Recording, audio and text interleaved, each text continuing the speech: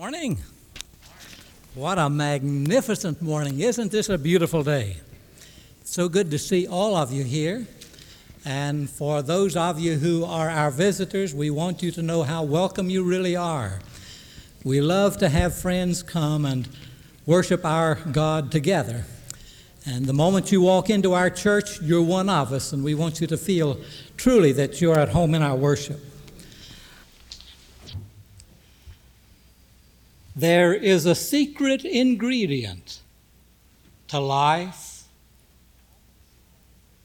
We often hear that said about food, a secret ingredient that makes one food better than others. We hear it said about products, a product that has a secret ingredient that makes it superior to other like products. But about life, it's true. There is a secret ingredient without which life never rises above the commonplace. When possessed, life has no limit. Let's look at what makes us the persons we are. We are the persons that we become because of heredity. Heredity is simply those characteristics that are passed on to us from our parents. Everything is affected by heredity. Plants, animals, and especially persons. We take on characteristics that our parents possessed. We take on the outward appearance. We're tall, we're short. We have one color of eyes, one color of hair, dependent upon who our parents are, and we can't do anything to alter that. We have mental capacities that come from our parents.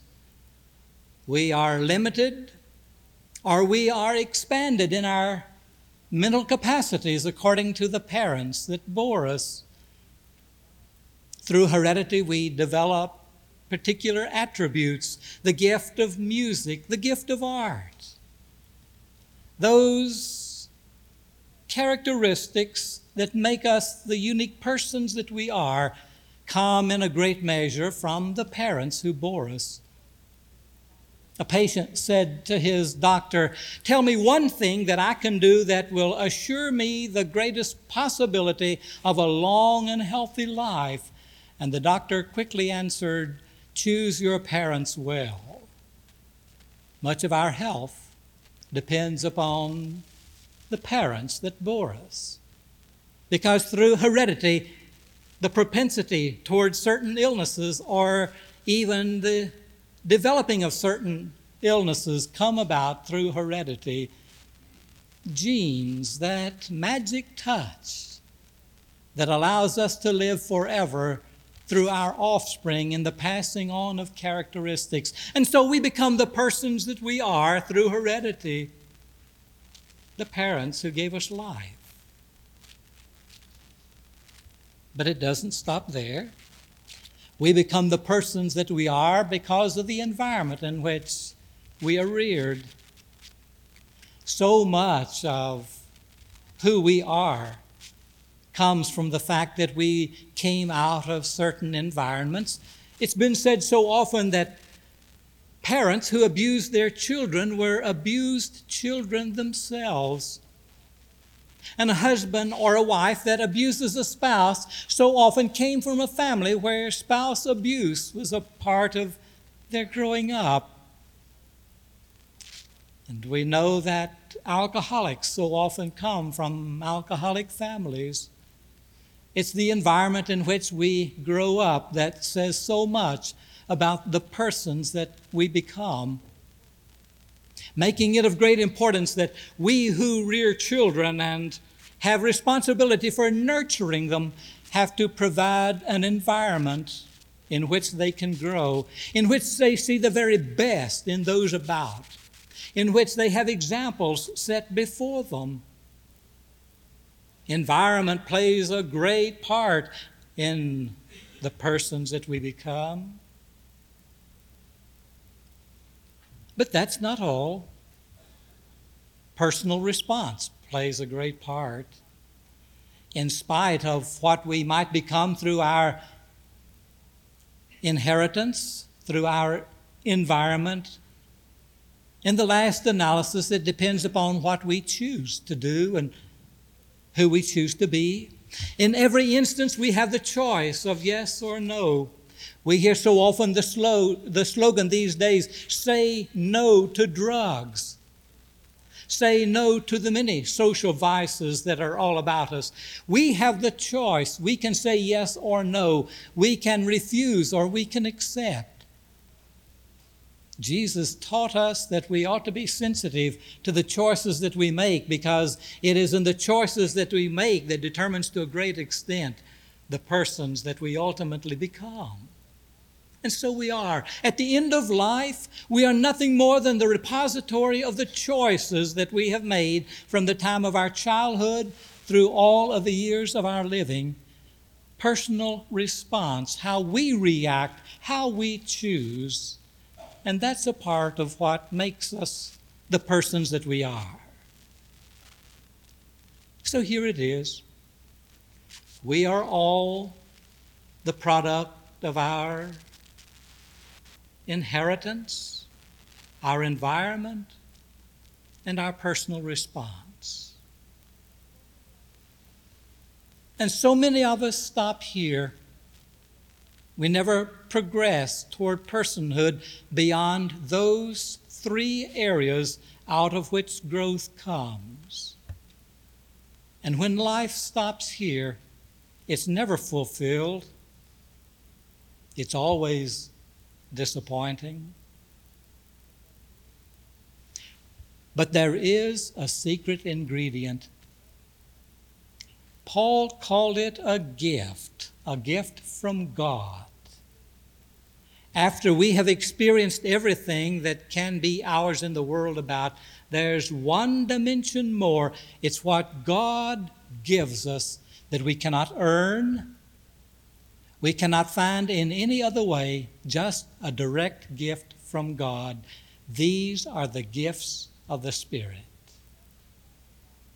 We don't often talk about those, and what a tragedy it is that we don't. This is what makes the difference in living. This is what lifts us from the commonplace into the ultimate, accepting God's gifts. And they come merely from accepting them as God offers them. And they make all the difference in the world.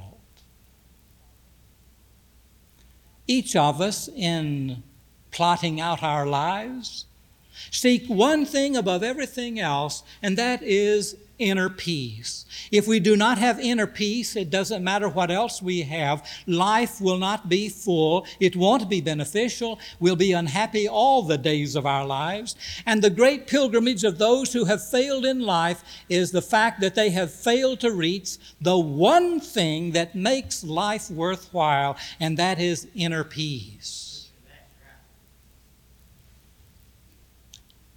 Inner peace comes from a great struggle.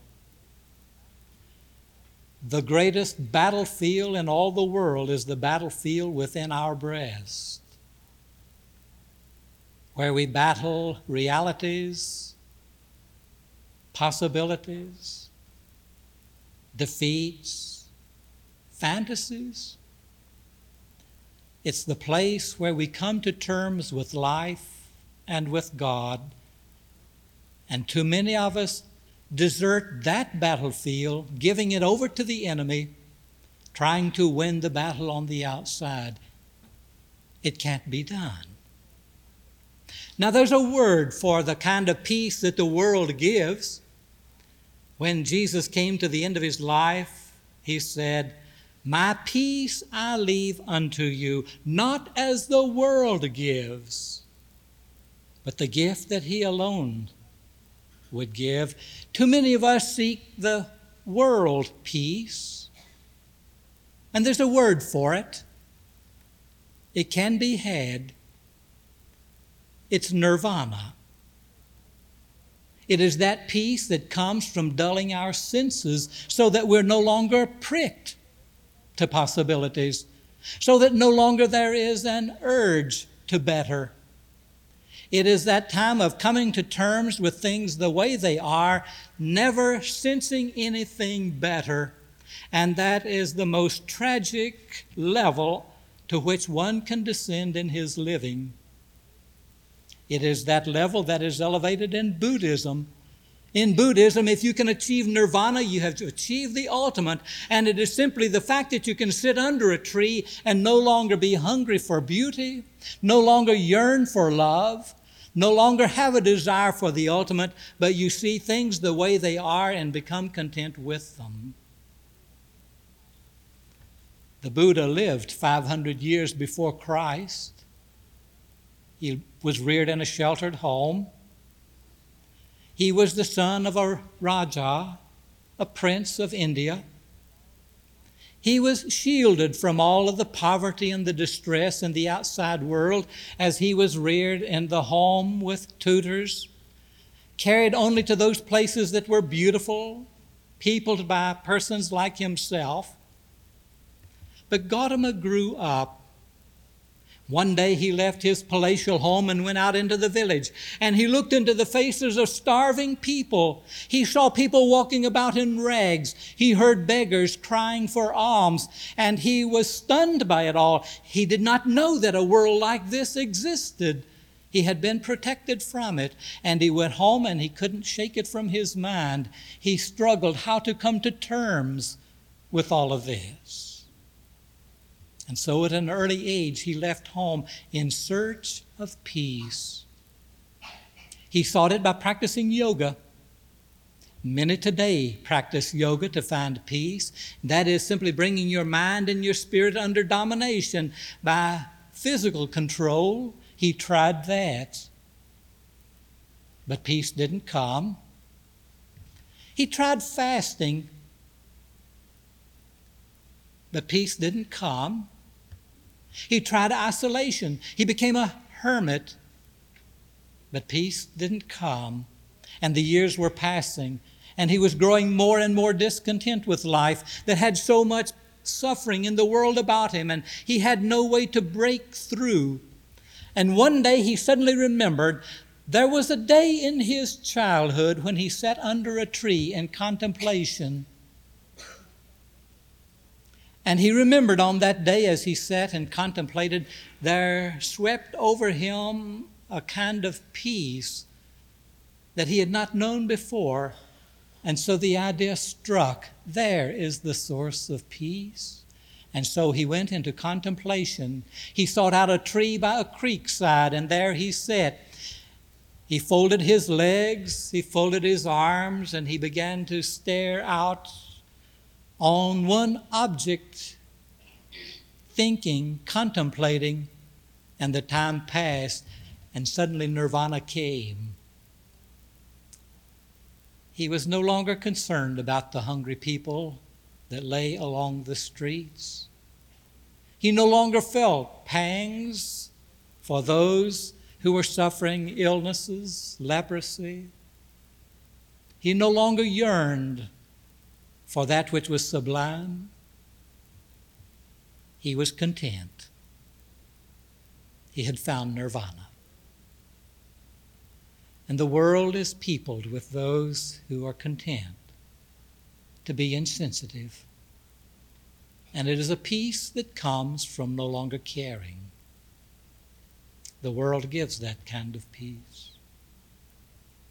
Out of it, Buddha did make 4 great discoveries. The 4 noble truths, he called them. If you just won't go any further, you've got a great foundation here. These were truths that he came to perceive. One is that suffering is a part of everyone's life. And the greatest suffering is that suffering that comes from yearning for pleasure. And searching for pleasure causes us to find our pleasure in material things And suddenly we've discovered that we are slaves to those material things which give us pleasure. And his fourth truth was, there are 8 steps of discipline that you follow to find nirvana. Stop with the third and you've got a good basis for beginning. But he doesn't stop there. And it goes too far. But that's where many of us stop, trying to find peace in pleasure in things until we become slaves to things. There's another word, shalom. Nirvana is peace that comes from the world. Shalom is the peace that comes from God. There was an Indian who lived in this century who yearned for peace the way that the Buddha had yearned for peace. And he had been reared in the Buddha faith, but it did not give him the kind of fulfillment he chose. His mother died in his early years, and he, lacking her loving and her caring, grew up trying to discover something of worth outside of himself. At the age of 14, he became disillusioned with life. He had read all of the books on religion. He had tried all of the experiments, and still he was restless and unhappy. On his 15th birthday, he decided he would end it all. He would find his peace in death. There was a train that rolled by his house at 5:30 in the morning, and he thought the quickest way to do it is to leap in front of the train just as it passes by. And so that morning he arose earlier than usual. He prepared himself for going down to the railroad tracks and taking his life. But before he left his room, he remembered words of a missionary that had said that you can always speak to God whenever you don't know what course of action to take, and God will answer. He'd never tried it. He'd tried only everything in his own religion, but here, just before taking his life, he decided that he would try this one last thing, and so he began to pray, and suddenly a light filled the room.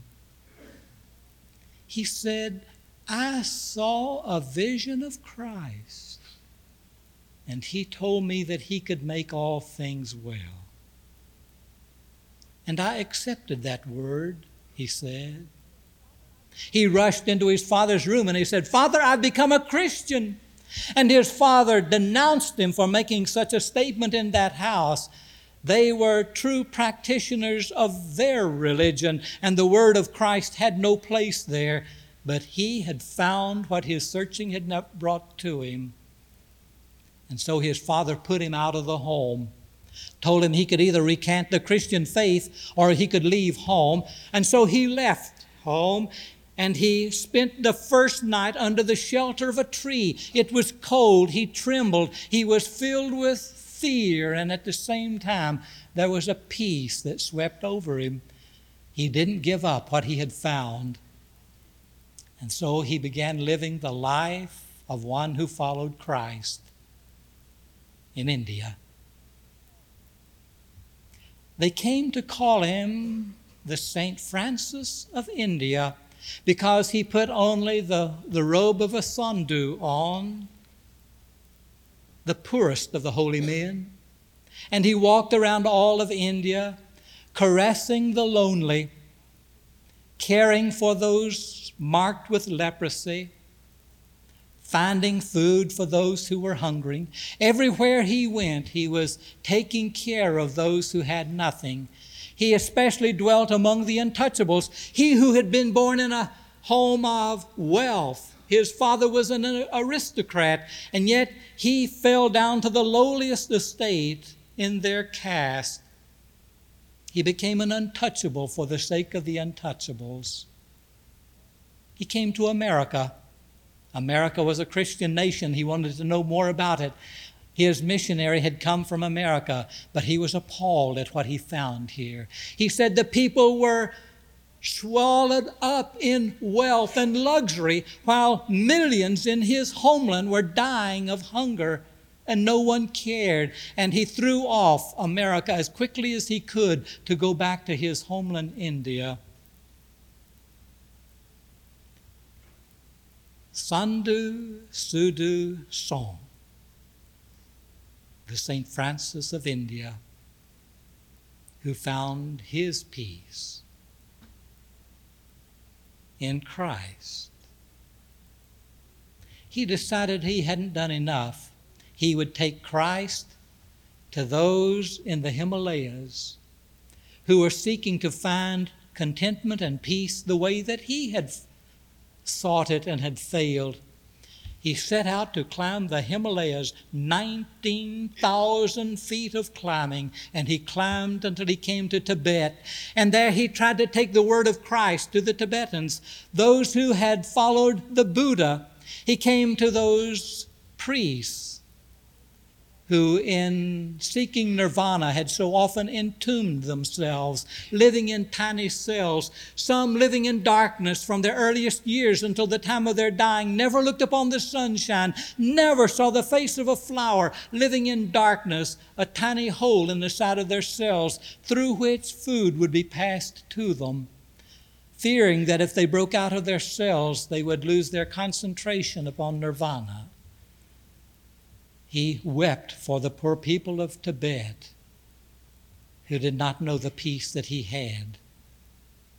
He came back out of the Himalayas, walked among the lepers, the untouchables, telling of Christ's love. Finally, he grew old, as all do. The year was 1929, and the sadhu decided that he would pay the ultimate price before his death. He would climb again the Himalayas to the people of Tibet. He left his home, his friends aware of the fact that now he was stooped, his heart pained at times. He breathed erratically, but he was determined.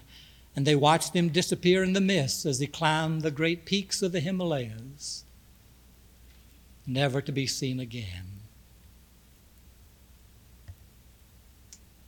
He found shalom in the world of nirvana. But that was India. That was generations ago. What about today? This is a new world. This is a revolutionary world we're living in. Is not nirvana and shalom outdated? Are we not living at a time when we can receive all that we're searching for in the realm of science and physics and the realm of the nuclear discoveries of our world? Ask Gert Bahena. Gert Bahena is a contemporary of ours who was born in wealth, lived in wealth, had everything that anybody would want that wealth could bring, and the most unhappy person in the world. She went through 3 marriages just like she was buying a new outfit. She had children, and then she hired governesses to take care of the children, and she never knew the joy of mother love. She said, I got up in the morning and I took a pill to stimulate me. I drank alcohol all through the day to keep me going, and then I took a sleeping pill to let me go to sleep at night. And those were the years that she lived. A fine home, great wealth, and loneliness and unhappiness. She was 53 years old when out of her desperation she turned to Christ. And he came to her as he does to all of us when we let him. She said, for the first time in my life, I held a Bible in my hands. I had never even held a Bible in my hands until I was 53 years old. And she said, I opened it up and started reading, and I couldn't put it down. I read, and my heart warmed, my life expanded. I had to tell everybody about it, and I couldn't wait until Sunday came. I wanted to go to church. I'd never been to church in my entire life.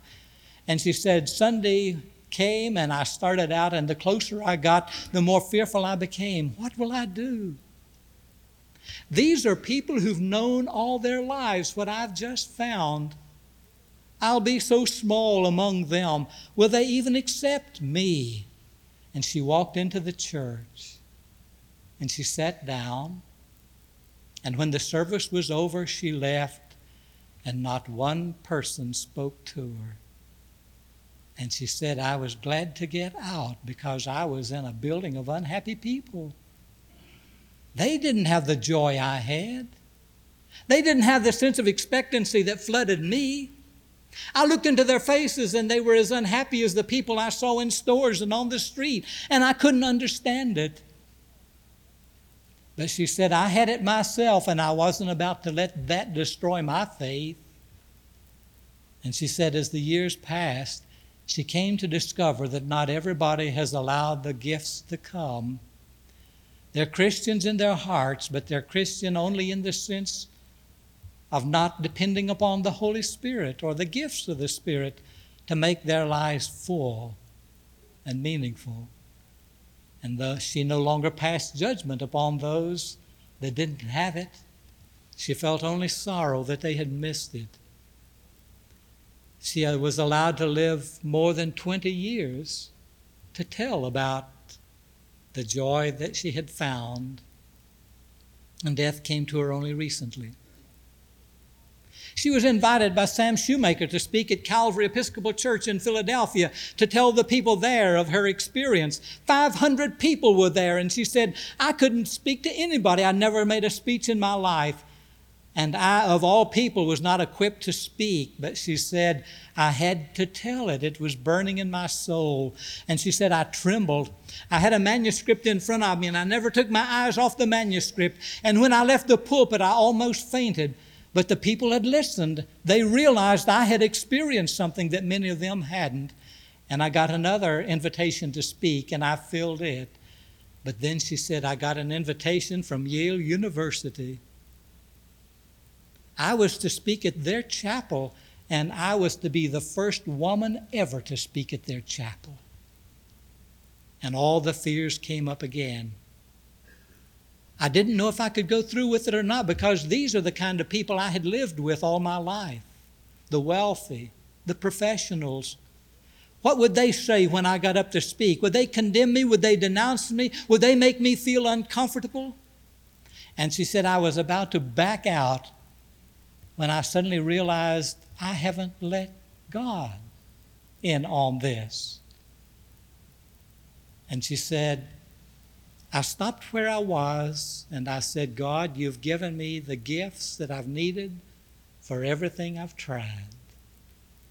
Now give me the gift of peace, that I can walk up to that podium and say what I've got to say without fear, without trembling, with poise. And she said, suddenly it all fell away.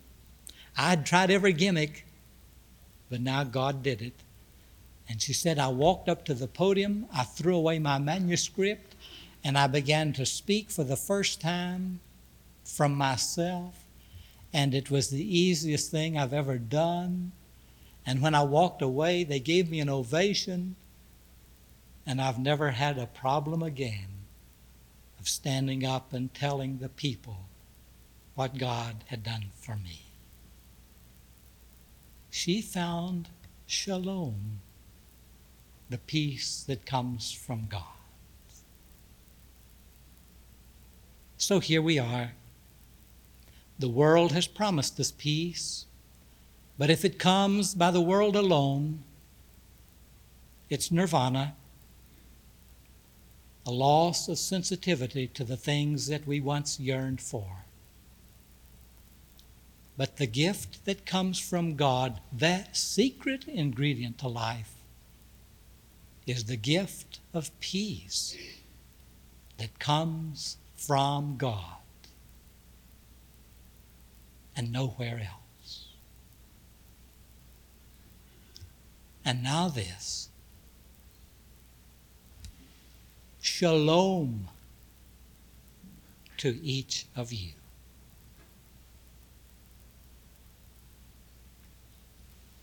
Amen.